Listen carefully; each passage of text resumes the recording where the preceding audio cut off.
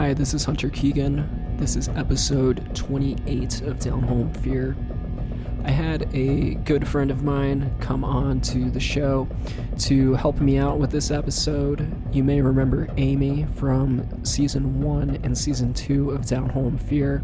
She was a featured guest on several episodes, and she was cool enough to come back on and actually share a story of her own and, of course, discuss some of the horrific things that have happened in the American South over the years. I think you'll really enjoy this one. It's always good to have another host on to kind of bounce back and forth with regarding some of these stories. So with that said, we're going to get right into it, and I hope you enjoyed the show.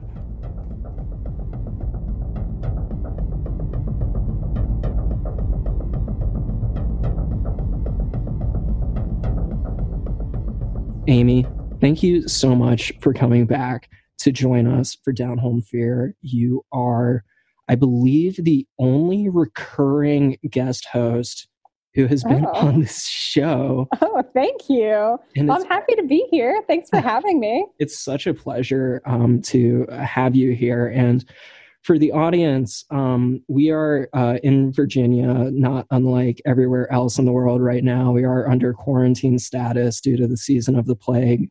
So this... I liked the terminology behind that. So this episode is actually being recorded remotely. So we have Amy on the Zoom app, and then I'm recording in like the quote unquote studio. So I don't know, be advised. So if that's why you're hearing like a little bit different audio quality than what you're, I guess, accustomed to with my dope audio engineering. Rolling my eyes super hard right now. Hey, okay, if you've got it, own it. All right. Yeah, absolutely. And Amy, if you want to just kind of like briefly reintroduce yourself, if you want to, maybe talk. I mean, we did, I think, at least 4 episodes together previously, right? Yeah. So we've been around. But hi, everybody. I'm Amy. I've known Keegan for many moons. I don't know, since we were kids. So I think about 20 years now. Oh, isn't that crazy? Yeah, I can't believe that's. God, we're so old. But yeah, so we've been doing this a while, so I was really excited with the Down Home Fear resurgence, and excited to share a more lighthearted story on my side. Yeah, Amy has been awesome with kind of like obscure content that's very cool. She actually recommended the Typhoid Mary story that we did a couple of episodes ago, which I had never heard of. And when you brought that up, I think over text message or something, I was literally like, what the fuck? Like, I've never heard of this before. And then I looked into it and I saw what you were saying. I was like, oh, this is like crazy. Very, very topical, unfortunately, at the moment. I was like, this is perfect. Yeah, but Typhoid Mary is legit. If you have to rank just crazy normal people, do you know what I mean? Like normal, not famous. Typical is what we call it in the industry. Yeah. But like not famous people. Like there are obviously a bunch of famous people who are famous for doing ridiculous things. And this person, people maybe didn't hear about her, but she definitely deserves.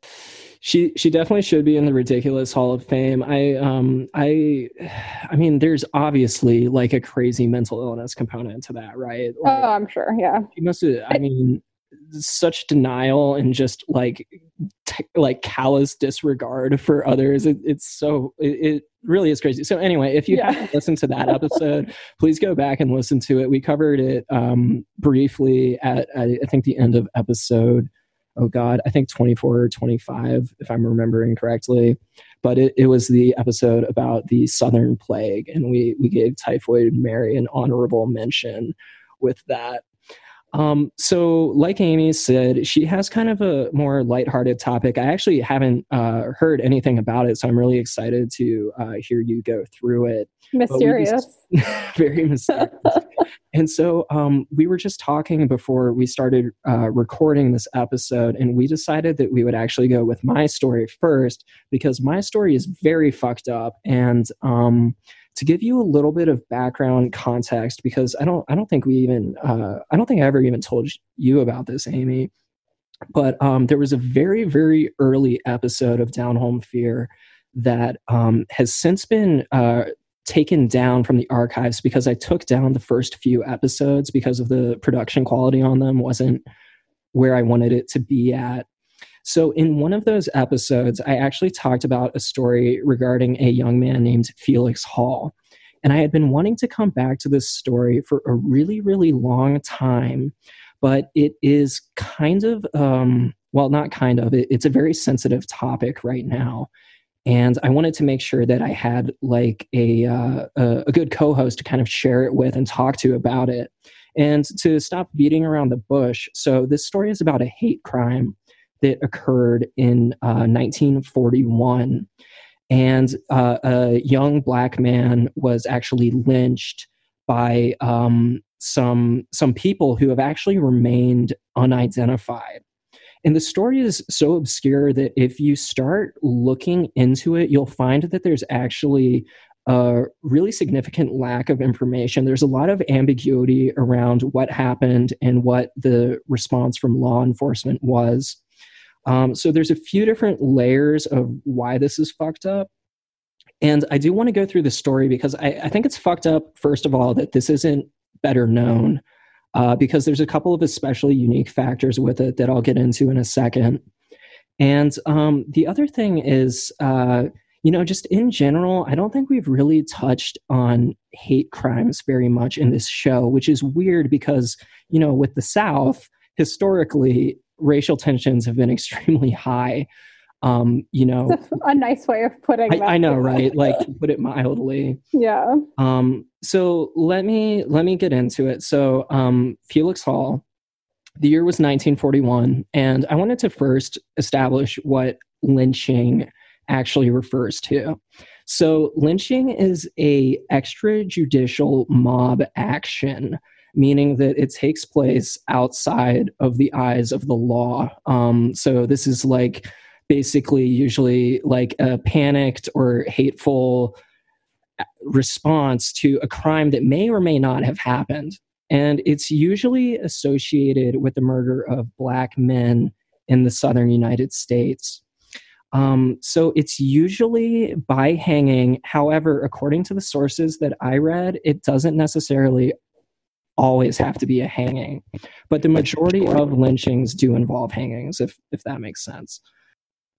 This happened in late March of 1941 in Fort Benning, Georgia, which is extremely close to the Alabama border. It's very deep south. It's like, I guess you would call it low-lying marshland. And it's like really densely forested, low-lying wetlands that are, covered with like swampy areas and really dense brush and things like that. And this was actually in Fort Benning, which is, as you could probably guess, a military base. And this lynching is unique in particular because this is actually the only known lynching that has occurred on a U.S. military base in history. So it's odd that this story isn't better known just with that alone, but let me tell you a little bit about how this went down. Felix Hall was 19 years old at the time, and in late March of 1941, he was found lynched in a shallow ravine on Fort Benning, Georgia. So he was strung up by his neck to some small trees. His hands were bound, and his body, once it had been discovered, they determined that it had probably been there for approximately 6 weeks. So this young man... 6 weeks? 6 weeks, yeah. Oh my God. Yeah, so he had been there for like a while, and keep in mind, this is in the deep south in early spring. So, I mean, it was gnarly. And as far as Felix himself, as far as some background about this guy, he was born on January 1st, 1922 in Millbrook, Alabama, which is a rural town outside of Montgomery, Alabama. His mother died when he was just 2 years old, and he was raised by his grandmother for most of his childhood. In Millbrook at this time, and this is certainly not meant in any sort of like racial way, but at that time, for Black men, literally the only job was picking cotton. Like that was the industry there at the time. And so his option was basically like, do you want to work in this menial type of role, or do you want to take the other option for men at that time, which was essentially enlist in the military? So he joined the army when he was 18. And this guy, so Felix Hall was a very tiny guy. He was 5'8" and he weighed 130 pounds. So we're talking about like a smaller dude, right? Yeah. Okay. And so he ended up stationed in Fort Benning, Georgia, where he joined the 24th Infantry Regiment, which was actually one of the first all-black military units organized after the Civil War. So the reason this was an all-black military unit is because segregation and discrimination based on race was not abolished in the United States military until July 26th, 1948, 7 years after Felix was killed. Harry Truman passed Executive Order 9981 in 1948, and that was like the formal notice that the military was to be desegregated. However, that policy was not really adhered to right away, just like the thing with desegregating schools in the South in the 1950s. Like, it was formally abolished, but obviously, like, the racism and racial tension and racial divides still existed. So that's just, again, just a little bit more historical context for kind of the cultural atmosphere of when this crime took place. Felix seemed to greatly enjoy his first months in the military, and he actually kept a journal. And one of the things that he talked about in this journal that investigators later found out about is that he kept a record, basically, of every girl who he was, quote unquote, sweet on. Oh, yeah. So that's really cute. Yeah. So, but it's also dangerous, right? So okay. he had like a written record of women who he had met in the area and was, fond of. You kind of have these different factors starting to come into play. And one of the other factors is that he was actually a really sociable guy. Like, people who knew him said he was fun. He had lots of friends. He liked to go out on weekends. He would drink, but he wouldn't drink excessively. He would just kind of go out to a bar or, whatever, and, have a few drinks. But, again, nothing crazy, Yeah. He was also known to have a bit of a childish attitude, and he was known to play pranks on others. But again, he was generally well-liked by fellow soldiers and even his officers. So, again, like, all around, like, good guy. Yeah. Also a guy who's pretty, I guess you would say, prominent in the social scene. Lots of people knew him. Lots of people were aware of him. It seemed to like him, right? Yeah, he seems to be well liked, but again, we're talking about Georgia in 1941, and in addition to the black men who were enlisted in the army, there were also a lot of white men who were also stationed at this military base. But at this time, just to clarify, they're still segregated because it's a few years before that order passes. Is that right? Yes, that's correct. So there were both white and black soldiers who were stationed at the base, but they were in like separate units and stuff. So they weren't serving in the same unit. Got it. Okay, so that makes sense. Yeah, and so here's another weird thing, and I'm not sure if this is necessarily related or not. I don't really know how it may have played a direct factor in the murder, but he took out a life insurance policy on January 31st, 1941, and he made the first payment on the life insurance policy less than 2 weeks before he was killed. Which, yeah, that's suspicious. Yeah, it's weird. Like, I don't know... I don't know how people would have found out about that, or how people would have profited off of his death outside of his immediate family. But that is a fact that gets brought up in the few and far between articles that do discuss this case. So he disappeared on February 12th, 1941, and he was last seen walking from a sawmill that he worked at, again, at the base. And he was walking through a white neighborhood. so that he could get to the post office, which was located in a different area of the base. And what happened next is still unclear, but what we do know is that his body was discovered by soldiers who were conducting a training exercise on March 28th, 1941, approximately 6 weeks after he had died, or after he had been murdered. Here's the thing. His body had been found in a shallow ravine, and it had not been particularly well hidden. Like, let's just kind of do the math on that one. He vanished, he disappeared, and his body was in a relatively not difficult to find area on the base. And somehow it took 6 weeks for people to actually find him and start following up on this, right? Yeah. And one of the most tragic things about this, in my opinion, is the simple fact that the government never solved the murder. And the FBI did get involved with this situation because it had happened on a military base. And they were criticized for ignoring critical information in the case during the investigation. And I have an example of this. So they seemed to have ignored several accounts that said that Felix Hall had gotten into a nasty confrontation with his boss at the sawmill earlier the same day that he disappeared. So that was one of the key things that they left out of their reports. Another thing that happened is that they basically had a revolving door of inexperienced investigators who were working on it. So it's not like the case was really being taken seriously. That's so frustrating. Yeah, it sucks. And so for months after his body was discovered, military authorities told the public that his death may have been a suicide, even though a physician who examined the body ruled it a homicide. And he categorized it as a homicide on Hall's death certificate. So meanwhile, you have the military saying, oh, well, he killed himself. Also, one of the things that they said when he initially had disappeared was that they thought he had gone AWOL. They thought he had deserted the base. Basically, you have all these sketchy, conflicting, exactly, like conflicting accounts, unclear timelines, and overall, it's just a very sketchy kind of situation. So the official story coalesced, and the official story that the government was going by was that his body had been discovered by an engineer regiment conducting a training exercise.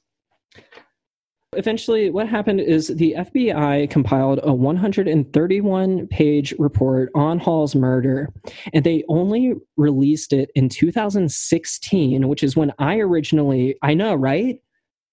It's crazy, right? 2016? And this was in 1941 he was murdered. Yeah, so you're talking over 60 years, well over 60 years, right? Yeah, and so they declassified these documents, but they still kept a lot of the key sections redacted. So even with all of these formal FBI, I know, Amy is shaking her head. Shaking my head. This is very frustrating to listen to, obviously. I know. I know. Feel that way too. Like I said, we're starting with the most disturbing story first. Yeah. Something that's interesting is that this story wasn't hidden per se. There was actually a lot of national interest in this case, and a lot of people were outraged about it, not just members of the Black community, but also a lot of members of the white community. So it was a well-publicized story, despite the missing information and despite the lack of follow-up. A lot of people were aware that it had occurred, and people wanted answers, but unfortunately, those answers never really came about. It's interesting that there was a public outcry with no results. I know. And so one thing that the FBI did determine is that there were most likely multiple people involved with the lynching. It didn't appear to be a single perpetrator. After 17 months, the FBI narrowed down 2 best suspects for the murder, and both of them lived in Block W, which is the white neighborhood. Ironic, right? Yeah. Block W was the white neighborhood where Hall had last been spotted. And the first suspect was a man named Sergeant Henry Green. Sergeant Green had been seen with a shotgun sitting on his front porch, and he stated that he was prepared to shoot a, quote, colored peeping Tom who he'd seen in the neighborhood recently. Leading up to the murder, many Peeping Tom reports had been coming from the Block W neighborhood. And after the murder, the reports ceased. So who knows? Maybe the Peeping Tom was indeed Felix. Maybe it was someone else. Again, this was an extrajudicial action, so we don't really know of, like, the truth behind what may or may not have occurred. The FBI speculated that Sergeant Green and his brother-in-law had spent the day drinking and had gotten more and more heated as they had talked about the Peeping Tom. So one working theory is that Sergeant Green and his brother-in-law had gotten drunk and they had spotted Felix in the neighborhood and pursued him and killed him. That sucks. The other suspect is a man named Sergeant James C. Hodges, and he lived in a house along the route that Hall took to work each day. And Hall was actually last seen alive near Hodges' house. So you've got Sergeant Hodges and you've got Sergeant Green, and these are the two main suspects in the murder. Captain Marvin J. Coyle, who was the head of military police at Fort Benning at the time, said that Hodges had a strong motive to lynch Hall, but it is not known what the specific reason was, and the FBI kept that section redacted, so we don't know, like, potentially what may have caused this, aside from the fact that there was, quote unquote, a significant reason why the murder may have transpired. The FBI says that the info was redacted because of a law that prevents the disclosure of information pertaining to individuals who are involved with a case and who are still under the age of 100 years old and who are living. Huh. Okay. That's it. I'm not a lawyer. I don't know what the state and federal regulations surrounding that are, but that's what they're saying. So there's maybe living relatives or other people who could have been involved with the disappearance and with the murder. And we can't know about it until they die or until they turn 100 years old. That seems like a really arbitrary rule, like the 100 years old one. Right. The death one, I guess I could get on board with, maybe. But this kind of seems like a fishy reason to not be sharing crucial information. Especially when you're talking about the death of a human being. Like an untimely, weird, suspicious, not even suspicious. I mean, he was ruled a homicide. Like a brutal murder that was never followed up on. Of an American soldier. Right. And it's effectively basically been covered up, right? Yeah. For like years and years and years, like literally decades. So Sergeant Hodges and Sergeant Green are the only real suspects that the FBI ever implicated in Hall's killing. And there are suspicions that the sawmill supervisor could have been involved too, but he was never actually named as an official suspect. So it's known that Felix got into some sort of altercation with the sawmill supervisor, who was a white man. But the sawmill supervisor, for whatever reason, they stated that he probably was not directly involved. All right, so let's talk about reasons why Felix may have been targeted, and why there may have been some sort of mob action that resulted in his murder.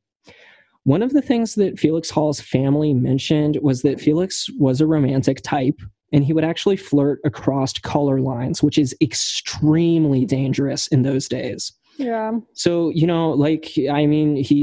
he was just a friendly dude. He spoke to white men and women. He spoke to black men and women.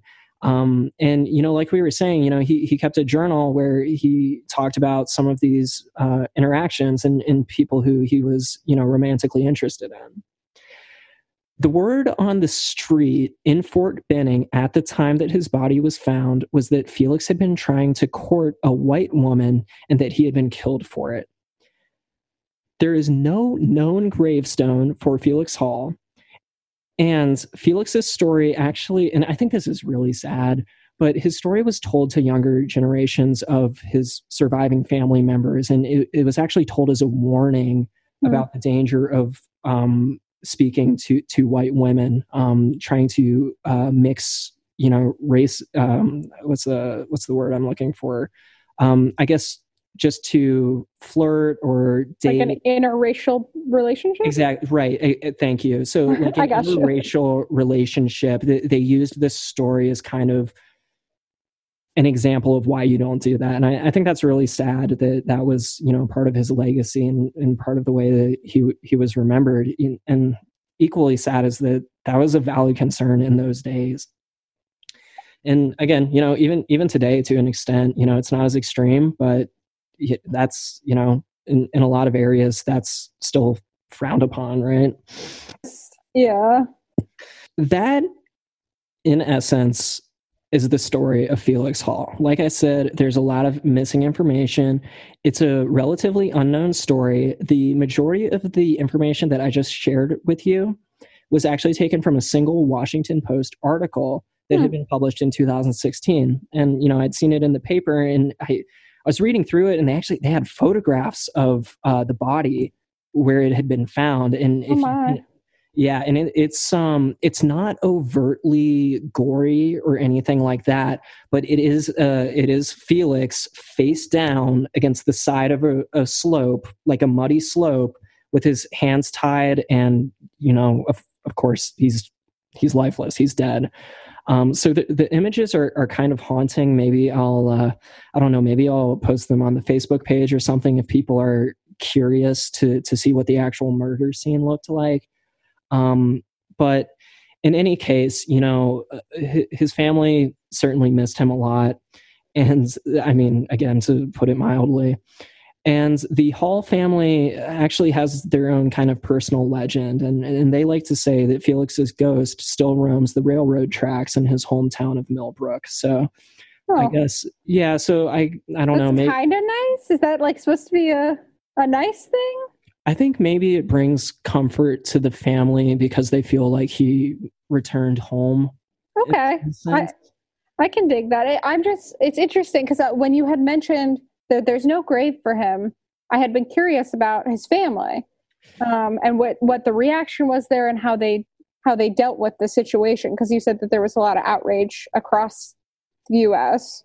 Yeah. And I mean, unfortunately for whoever was locally involved with that FBI investigation and other law enforcement entities, they effectively swept it under the rug. That's so frustrating. It's really frustrating. It's really tragic. And I mean, keep in mind, this is not the only story of this happening. There's countless. It's not. I originally, when you started talking, I thought that you were going to tell the story of Emmett Till, which is unfortunately a very similar story. It's a young Black boy who was talking to a white woman, and he was lynched. I believe he was a bit younger, though. Was this a kid who was like 15 or 16? Yeah, I think he was like 15. And I think it was the 40s, but it might have been the 50s. Regardless, the fact that I could even be thinking of multiple cases that late in history or at all is really upsetting. Yeah. And so on that note, speaking of how this was not a obscure, it's an obscure story, but unfortunately it's not a limited phenomenon. So I have a couple of trivia questions for you. This is dark trivia, but I'm curious. Amy is very up to speed on historical events, much more than I am. So I'm putting you on the spot right now. Yeah, you're gassing. Right now, I'm a little worried about it. No, I'm ready. So no judgments or anything, but I think you'll probably have relatively accurate responses. So prove me wrong or prove me right. How many lynchings do you think occurred between 1882 and 1968 in the United States? That's got to be like high hundreds to the thousands. High hundreds to thousands? Yeah, the 1880s, I feel like it has to be like a disturbingly high number. It's much higher. Oh, is it? It's much higher. Okay, so that's even worse. I mean, I wish it was zero, but 4,742 lynchings between 1882 and 1968. That's disgusting. What percentage do you think were Black Americans? It's got to be like 80% or higher. 73%. Yeah, okay. So you're close. So that's horrifying. Yeah. And okay, here's a follow-up question regarding that. Okay. Thank you for being a good sport about this. Okay. I know it's fucked up. So yeah. What do you think the top 3 states for the number of lynchings between 1882 and 1968? What do you think the top 3 states where those lynchings occurred were? Mississippi, because that's where I think Emmett Till was from. I believe this took place in Georgia, so I'll say Georgia. And I feel like potentially Texas. I don't know if we're including that in there. Fuck yeah, historian Amy. So no, you got that perfectly, actually. Oh, did I? Okay. Number 1, Mississippi. Number 2, Georgia. Number 3, Texas. Oh, wow. Mississippi. That's sad. I know. And so Mississippi had 581 lynchings. Georgia had 531. And Texas had 493. Those were the top 3 states. Disgusting.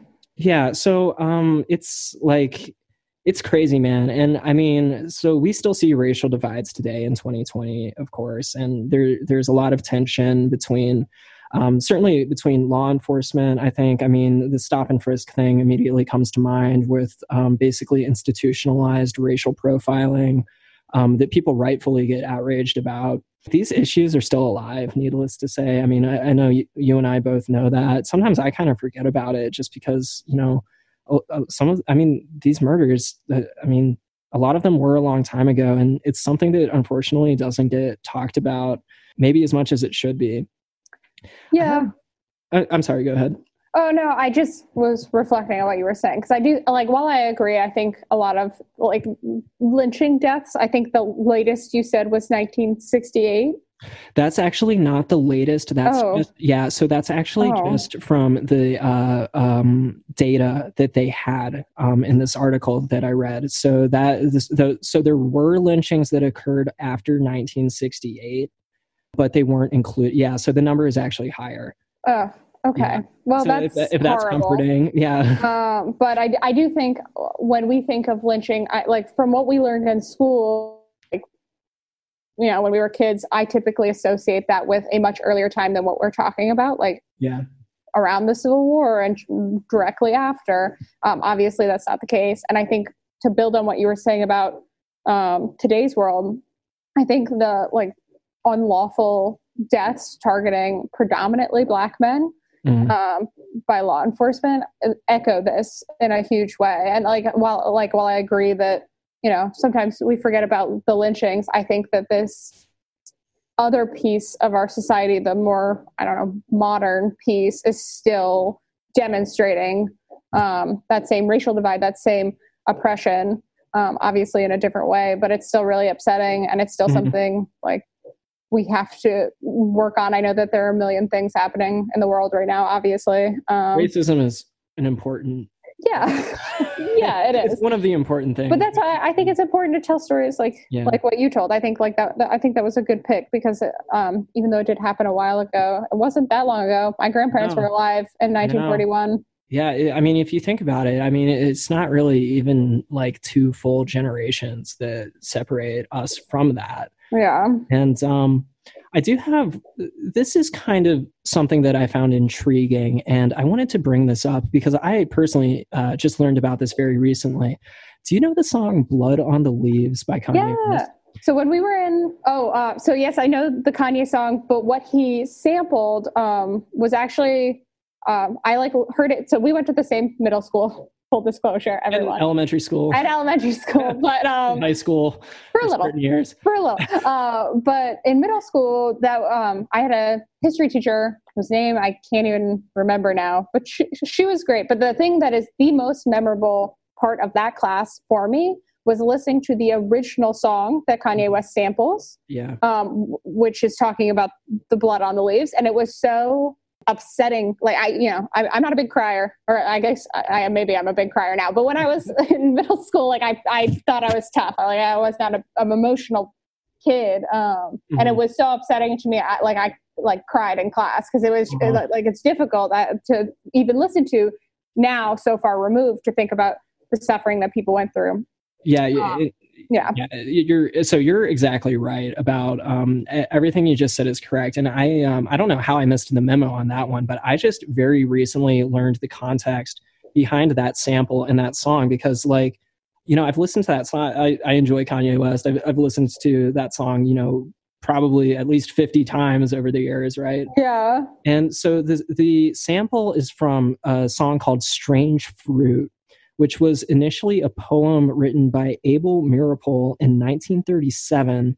And then in 1939, Billie Holiday sang and recorded it. And it actually became like a important and popular protest song among Black Americans who were fighting for equality. And I had always been wondering, because I was like, because in the song by Kanye, like it's like strange fruit hanging from the poplar trees, blood on the leaves. Mm-hmm. And I was like, why what are they talking about like poplar trees for? Like, that doesn't make sense. Yeah. And of course, in the song, the strange fruit is a man who had been lynched in a poplar tree.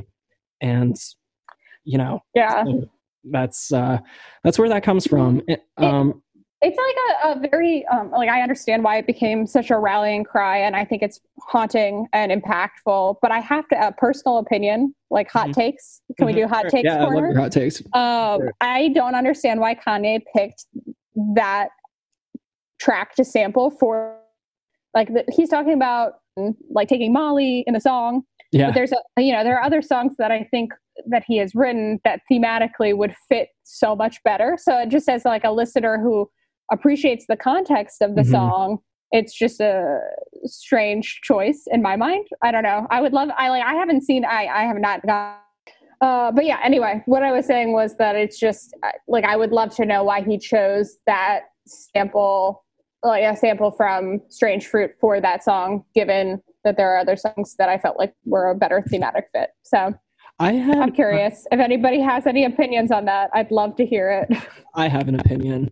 So. Oh, okay. I'd love to hear it. So I had the same initial reaction that you did, because the song is pretty clearly about like an extramarital affair and an abortion, right? And so that's not really directly related to Strange Fruit necessarily. And so I was like, yeah, that's pretty weird. I know that in his music, certainly as just a person, in interviews and stuff, you know, racism is a very big part of what he talks about in his music.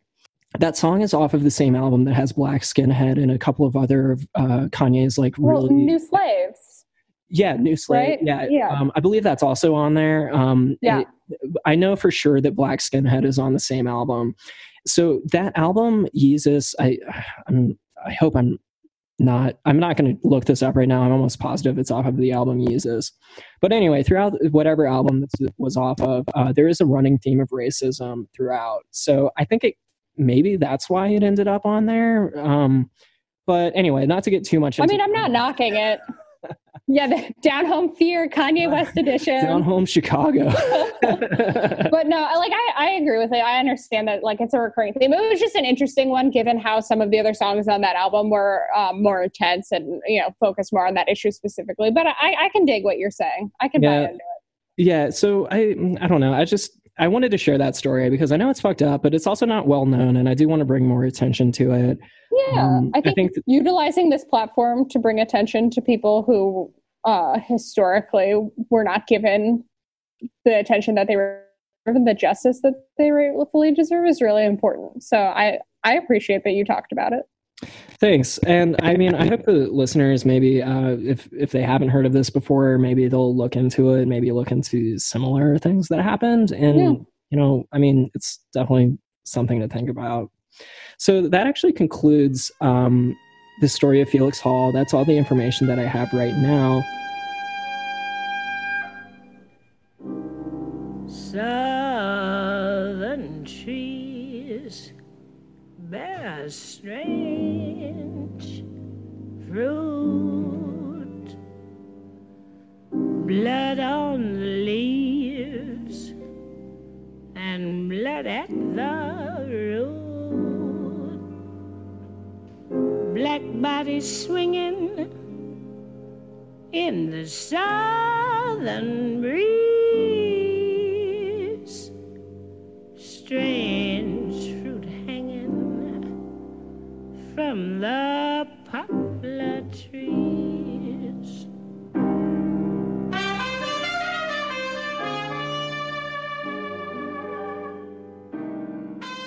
I guess let's transition to something that's a little lighter. I know that did you decide to go with you texted me something about Treasure, right? Oh, I did. Oh All right. man. Okay, I'm here ready. we go. Okay. So this should be lighter, people. Stay with us. Definitely a little lighter. And did you ever pretend that you were looking for buried treasure? I mean, so we grew up across the street from each other for a time. Did you ever do that in your backyard or front yard or wherever? Totally. Yeah, I used to dig around in my parents' backyard looking for treasure all the time. I bet they loved that. Loved it. Yeah, I was fucking up their backyard. Yeah. I mean, so I did that too. Like we were both growing up in Virginia and like would spend hours outside. I would pretend to be a pirate or I would pretend to be an explorer, out in the jungles or on a distant shore. I had a very vivid imagination. But little did I know when I was a kid that there was a treasure buried in my own backyard. What? Yeah. Wait, you heard it right. So there was buried treasure in Virginia. Oh, okay. Not in my actual backyard. I was like, how did I not hear about this? Misleading. No, I'm sorry. No. I got too excited. In our metaphorical backyard. In our metaphorical Virginian backyard. Yes. So this is the story of the Beale ciphers. Allegedly, in the early 1800s, so there were a lot of different conflicting sources about this, and we'll kind of get into that later. But it was either like 1819, 1820. A group of Virginian adventurers, gotta represent, they mined thousands of pounds of precious metals in Santa Fe, New Mexico, while they were out there hunting buffalo, which was a thing people did in the 1800s, I guess. Yeah, they made them almost extinct, actually. Yeah, no, it's super messed up. If you want to look up a sad picture, there's like a really famous picture of the buffalo skulls stacked by the railroad. Yeah, like hundreds of thousands of them. Sad. Anyway, we're trying to go for lighthearted. So yeah. Anyway, so they were out there. Animal extinction, racism. Yeah, some intense things. But so these adventurers, they were out there hunting. They came across this mine, and then they went crazy for a few months. Supposedly, they mined. Hi, this is Hunter doing a quick overdub because we had some technical difficulties when recording the original audio, and Amy actually dropped out for a second. But what she was saying is that these miners had excavated several thousand pounds of precious metals from the cave in Santa Fe. But what they found, if you adjust it for values today, would be about $43 million. Okay. Which is a lot of money. That's some good money. Yeah, some serious dough. So I took them 18 months to mine, which is a long time to be out there in Santa Fe. Yeah. But this group of, I think it was about 30 men, supposedly 30 men. They sent Thomas Jefferson Beale back home to Virginia, and they charged him with burying their loot in a secure location. Okay. So we're already on kind of a weird train there. We'll get into that. But buried it in Bedford County, Virginia. So for those of you who are not from Virginia, that's right by Roanoke, Virginia, which is in the southwest area of the state, right near the border of West Virginia. So he went down there, he buried it. After he buried it, he left a safe with a local innkeeper named Robert Morris. And he told Robert Morris not to open the safe before he just headed out on his next adventure. Which, sketchy. I don't understand. I feel like that's a lot of trust. That is a lot of trust. Like, hey, just don't open this safe. So intrigue continues. Was this wait, hold up. Do you know if this was like cash money or was this like the metal? So he buried the metal. He buried the metal, gold, silver, and the jewels. But then he had a safe full of, we'll find out, that he left with this guy and just said, yo, please don't open this. I trust you. Mm-hmm. So 23 years later, Robert Morris, the innkeeper. Yeah. So Robert had this for 23 years. He, I guess, put it in some back corner, didn't really think about it. And then he found it 23 years later, and he opened it. And inside there were 2 letters and 3 long texts in number codes, aka ciphers. Okay. So these 3 encrypted messages, as we will learn, included the location of the treasure, the description of the treasure, and the names of the owners and next of kin. So all those married gentlemen who went to Santa Fe and mined this. So accounts kind of vary here. This gets very sketchy, but unable to crack those ciphers for 17 years. So it's been quite a long time at this point.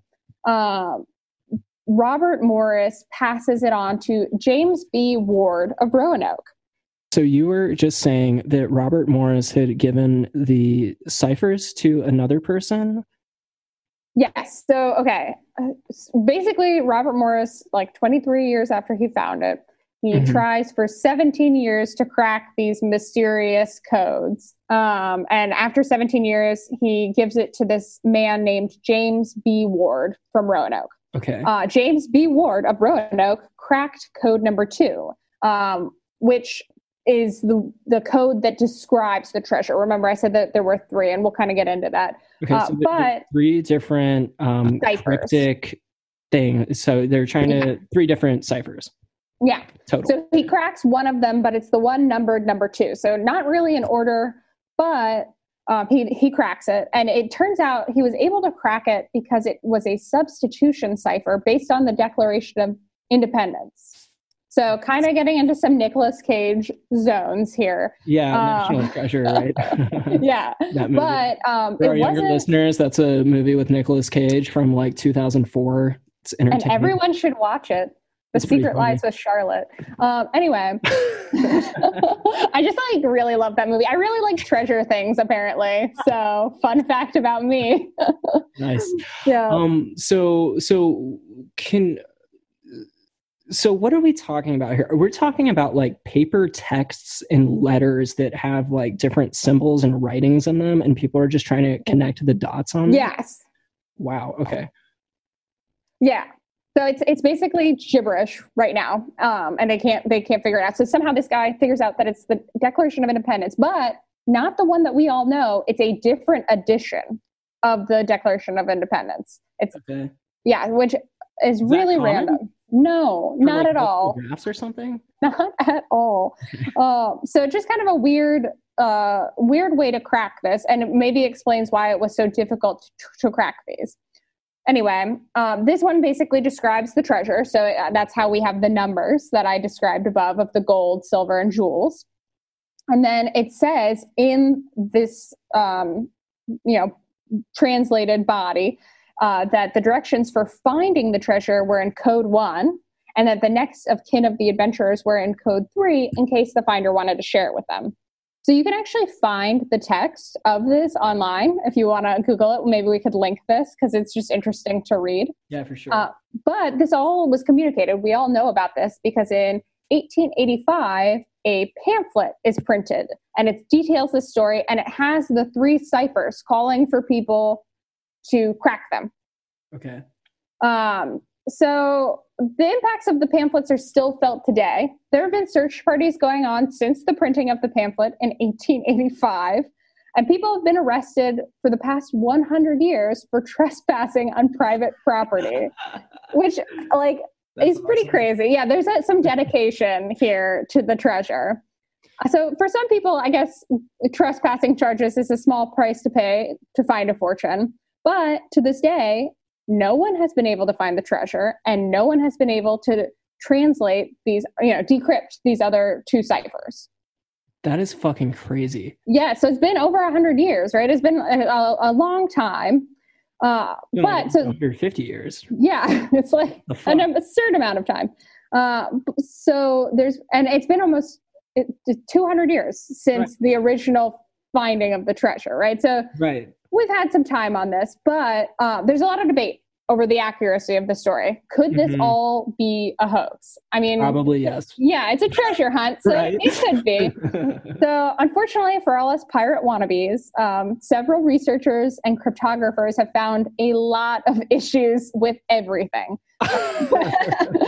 Those range from the characteristics of the two remaining ciphers, suggesting that they're not in English, to the writing styles not matching words being included. So like certain words that are included in this in number 2 of the ciphers did not exist in the 1820s. So one of the word stampede didn't exist, I guess. Yeah. So that's one of the big issues. So like language evolves over time, and there's phrases that are anachronistic, right? That's what exactly. Yeah. So should we define anachronistic? Here you go. But no, basically, yes, language evolves, and some people are hesitant to believe this, given that it includes a word that should not have existed at the time that they say these ciphers were written. Mm-hmm. So there's also some issues with the historical facts referenced in the pamphlet. So like Morris, the innkeeper, according to the census data, actually started at the inn 3 years later than the pamphlet says that he started. So that's kind of fishy. And then there's no record of a Thomas Jefferson Beale that matches this story. There are Thomas Beals, there are 2 that match that time frame, but they're not Thomas J. Beale, nor were they Virginians, etc. So just some fishy elements of this story. Right. And just to remind people of the timeline, and obviously correct me if I'm wrong, but as I understand it, so there were these miners out in Santa Fe. Thomas Jefferson Beale was entrusted to go back to Virginia and hide the fortune. Yeah. And then Thomas Jefferson Beale gave these notes to Morris. Richard Morris, yes. And then Morris tried to solve that for 17 years, right? So after 23 years, then he started to solve it for 17 years. So that's some backwards shit. Stuck to his word that he wasn't going to open that safe. Okay. If anybody needs somebody trustworthy. But he was in possession of this shit for almost 40 years. Because he had it for 23 years, and then so after 23 years, he's like, maybe I should 40 years this. later. Yeah, so I think he just forgot about it, is what the story says. But essentially, he's handing this over, I believe, in 1860, if we're following the timeline, which tracks, because a few of the articles I read mentioned that he was half dead from the Civil War or going crazy from the Civil War. I don't know. I didn't really include that originally because it seems far off base, but I just timeline wise, it's around the 1860s when the first cipher is decrypted. But then these pamphlets aren't printed until 1885. So there's a long time gap in the story. Yeah, for sure. One could attribute that to it just taking, people really want this treasure. Morris is driven mad by the Civil War, so he's... Allegedly, yeah. And then in 1885, these pamphlets are printed and sold. So quite a bit of time for these 2 gentlemen to be trying to crack things. One could argue, was this all just a ploy to sell pamphlets? So these pamphlets I've been talking about that were sold in 1885, they were sold at 50 cents each, which doesn't sound like much for a brochure in today's time. But in 1885, that was expensive, very expensive. Do we know how expensive? Yes, it would have been $14.23 today. That's an expensive brochure. That's So but for the promise of treasure, Keegan, wouldn't you pay $14? I mean, I do that with all sorts of shit. In a way. Definitely invested in some guitar amplifiers that were complete. Turned out to not be the treasure that I thought they were. There you go. But so people were selling these ciphers and this pamphlet with the ciphers in them for serious cash at that time. So that's a theory that has been floated as potentially this entire thing was a hoax created to make money. But there's also this question of why. Like, let's put aside the pamphlet idea for a minute and ask, like, why would someone bury the biggest treasure ever and then leave clues for strangers to find it rather than keeping it or making a treasure hunt for their next of kin? Because remember, in cipher number 3, it has the names of their next of kin if the stranger who finds it wants to give the money over. So, and then also, why would you make the second cipher, which describes the contents but not the location, the easiest, even though it was the second? Wouldn't you want the contents to be the first and still the easiest, and then the location to be the second, but still able to be cracked? So yeah, it's I'm not following it either. Falling apart a little. So basically, if I'm understanding this correctly, the second cipher was describing what was buried. Yeah, so that's how we have this number, this $43 million of treasure number, right? It's all based off of this second cipher, which for all we know could have just been completely made up. And then these other ciphers are not in English, as some cryptographers believe. So they'll never be cracked. And it's just some hoax to sell pamphlets. So personally, I'm choosing to believe it's just some zany dude who wanted to send people on the adventure of a lifetime, even though the facts may say otherwise. But we can dream, right? Like, we can dream. Have you ever seen the show Nathan For You? Yes, I have. I like that show. It's like something he would come up with, like invents a story to get people to buy brochures. Like, it's like... So, and the other question that comes to mind is, like, what about the other, like, 35 or 40 guys who are in Santa Fe? Like, wouldn't they come looking for it too? That is a great point. Like, were they just cool with the fact that all of this stuff got buried and then they newer saw it again? It makes no sense. The pamphlet makes it sound like they're these really, like, zany, eccentric guys who just don't care. So we're saying that basically the story was that these guys in Santa Fe, they're allegedly, like, eccentric weirdo guys who send Thomas Jefferson Beale to Virginia to hide, like, thousands of pounds of precious metals and other, like, gems and stuff. So, like, and that to me also brings up a lot of logistical questions. Like, how did this one guy bring all of it back safely, not get robbed? In, like, 1840, roughly. 1820. Yeah. So it doesn't really line up, but I thought everybody would enjoy it. So that's the story of the Beale ciphers, which is a story that has enticed code breakers and treasure hunters alike. Weirdly, one thing that I thought you would enjoy, Hunter, was that I was researching this and I found a lot of the documents that I used for this story on the NSA website. Oh my fucking God. I just thought that was super random, but it's like they have National Security, or not National Security. National Security Agency. National Security Agency. Yeah, those are the guys who spy on all of our internet postings. Don't be mad at us, NSA. Yeah, cool. Yeah, but so they have like a huge collection of articles on it from like I was reading stuff from the 1970s. Like there was a Washington Post article from the 1970s that I read.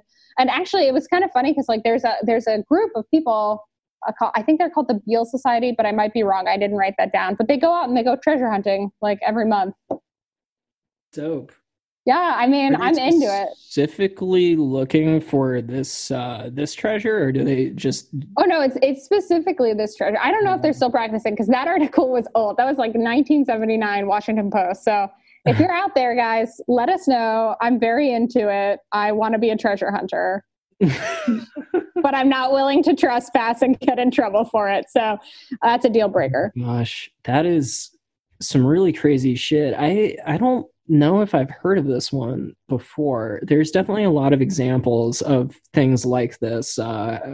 Oak Island comes to mind. Yeah. Which I think is in Canada or something, like off the coast of Canada. Yeah. I honestly don't know. But so that's like another famous example of like something with cryptic clues that a lot of people think is actually a hoax, but others think that it could lead to, millions and millions of dollars of personal fortune and everything. So Yeah, I feel That is like really if I crazy. won the lottery, I would do this. I like now I'm inspired. I have to, Treasure places. yeah, and then leave really confusing clues. I kind of love it. So yeah, if I win the lottery, look out for that, I guess. That's so crazy. Yeah, man, that is. I totally agree with you, though. There's no way this is not a real thing. It Right? can't like it just it can't like there are too many things that don't make sense. I think the most logical cynical part of me says that it's the pamphlet theory where these people made up a crazy story and then sold it for an insane price Yeah. and profited, which honestly, who can blame them? I mean, Why not you just know, exploit people? It's the 1800s. Who gives a fuck? but it's like, well, you know, maybe they started it as a work of fiction, not realizing that people would take it seriously. Yeah. Maybe. That is definitely a possibility. Yeah, but regardless, it's all pretty rough. So Yeah.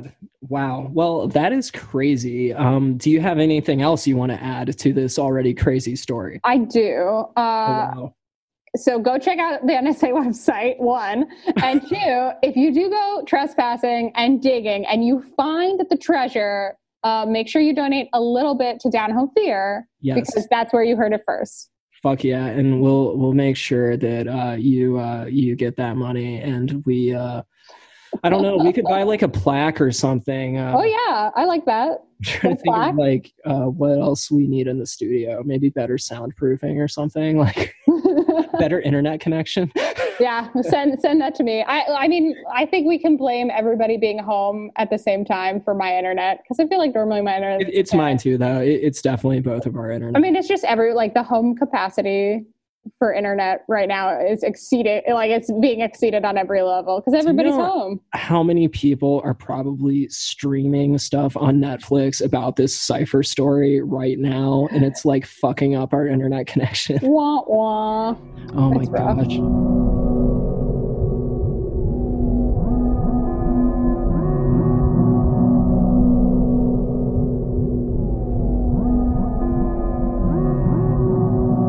That's crazy. Well, thank you for sharing that story, because I think that is just like one of those perfectly weird stories that Down Home Fear thrives off of, because we don't want to just overload people with, heavy, horrific, intense.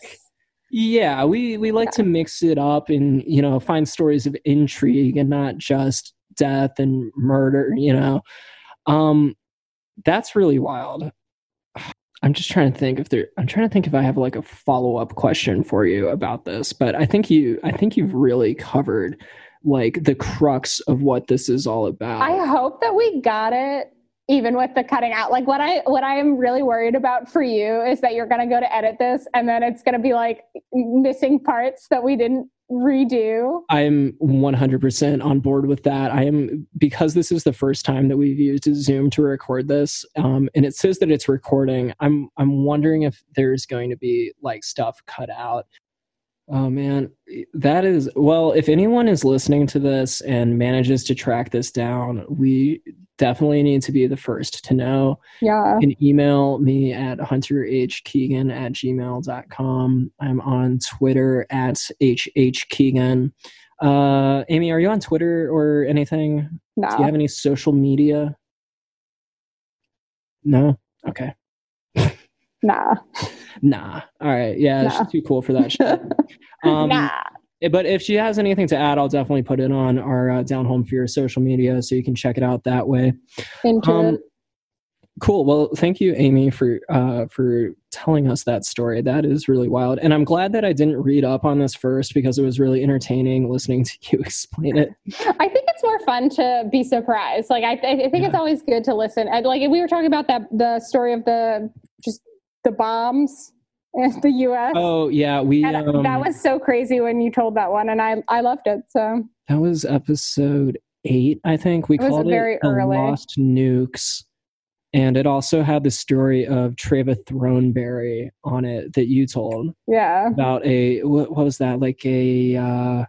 She was somebody who lied about her identity. I believe. Yeah, it's like been an quite a few imposter. years. Yeah. Wow. Well, definitely go back and listen to that from season 1 of Down Home Fear. That's a classic episode. And I if you do guys, have- oh, sorry, go ahead. Oh, no, I was just going to add that I actually do have another similar story coming up related to bizarre military mishaps in Georgia. So keep an There's eye a out. niche there. It is a niche. I mean, man, like if you start going back historically, there's so much weird military testing and stuff that went on in the South because, you know, for a long time it was extremely rural. So it was like Yeah. a great place to like, you know, do sketchy Air Force stuff Ooh, in related activities. So, okay. I have another trivia question for you. is it sad trivia or is it just trivia? No, this is like closure trivia. Okay. So, how many times do you think Down Home Fear has been streamed over the last? You just posted about this. I liked the post, and I can't remember what it was. I'm gonna go for like 1,000, which I know is really low, but I can't remember the I'm real. insulted that you would imply only 1,000 people have listened Is to it this. In the 10,000? last It's like a close to a round number. That's why it's sticking in my brain. 67,000 times. 67. 67,000 times in over 50 countries. Wow. What do you think the top 5 countries are? All right. I'm betting the United States. That's number 1. There we go. Canada? Canada is number 2. Okay. Who else would be interested in the American South? Can I guess like a Nordic country like Finland or Sweden? I feel like they might be into it. That's crazy that you got that one. Yes, Did Sweden is number 5. I'm Oh so my God, that's surprised that amazing. you got that. That is crazy. What about? I was like, there's no way she's gonna guess Sweden. I feel like, but so my day job is in marketing, and the amount of people who are interested in U.S. media from like Nordic countries is really high. It's an interesting facet. So they actually come up in like my day job and my freelance stuff pretty frequently. That's so interesting. Yeah. What about Australia? Because they're maybe. Yeah, Australia is number 4. Awesome. So you got the USA number 1, Canada number 2, Australia number 4, and Sweden number 5. What do you think the third one is? Could it be like the UK? Like Yeah.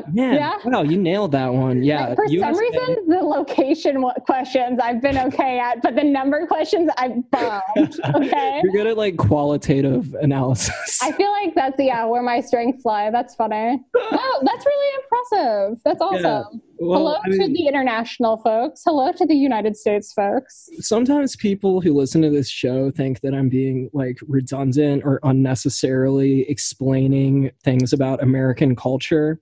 But I mean, yeah, so we got USA is number 1. Canada number 2, United Kingdom number 3, Australia number 4, Sweden number 5. And in addition to that, I was looking at all the other countries where people have streamed and downloaded this show, and it's fucking crazy. We have like Ghana, Russia, places in like Southeast Asia. It's crazy. So this That's awesome. It's very much a multicultural effort that we're doing, and obviously, thank you so much to everyone who listens to this show. Make sure that you keep telling people about it, keep listening to it. We don't really ask for financial contributions these days, so feel free to spread the word. If you're into it, we really appreciate that. And thank you, Amy, for definitely helping make that happen. I can't remember if we said at the beginning of the show or not, but you've been in it. This is like the 5th or 6th one you've done with me, right? I think. I don't know. I think it's got to be 5 at least. Yeah. This is I don't know. It's a lot of fun to do some investigative work and chat about it. I'm into it. So thanks for having me. And we had talked about this before filming, so I'll just do a little plug for those of you who are on the Facebook group. Definitely, if you have ideas for stories, share them. Yeah, we do look into all of those, and we do get some pretty interesting suggestions from time to time, but I definitely want to encourage people to keep doing that. If you have anything that's related to the Southern United States, a ghost story, a murder, What else do we do on here? Geographic hazards, geological hazards, like anything weird. Yeah. Anything weird, anything off color that you think is directly or indirectly relevant to the southern United States, run that by me. I'll take a look at it, and we'll definitely research and present it if it's good. So, but yeah, go ahead, send those through, and I think that's actually all I have. I don't have anything else that I want to plug right now. Amy, do you have anything else? Any closing comments or anything? No, thanks for having me, and this was a lot of fun. All right, cool. Well, thank you so much for listening to Down Home Fear. My name is Hunter Keegan. I was joined today by our wonderful co-host, Amy. Always lovely to have her on as a guest host, and we hope to have her back soon. So thank you, Amy, and thank you, audience, for listening.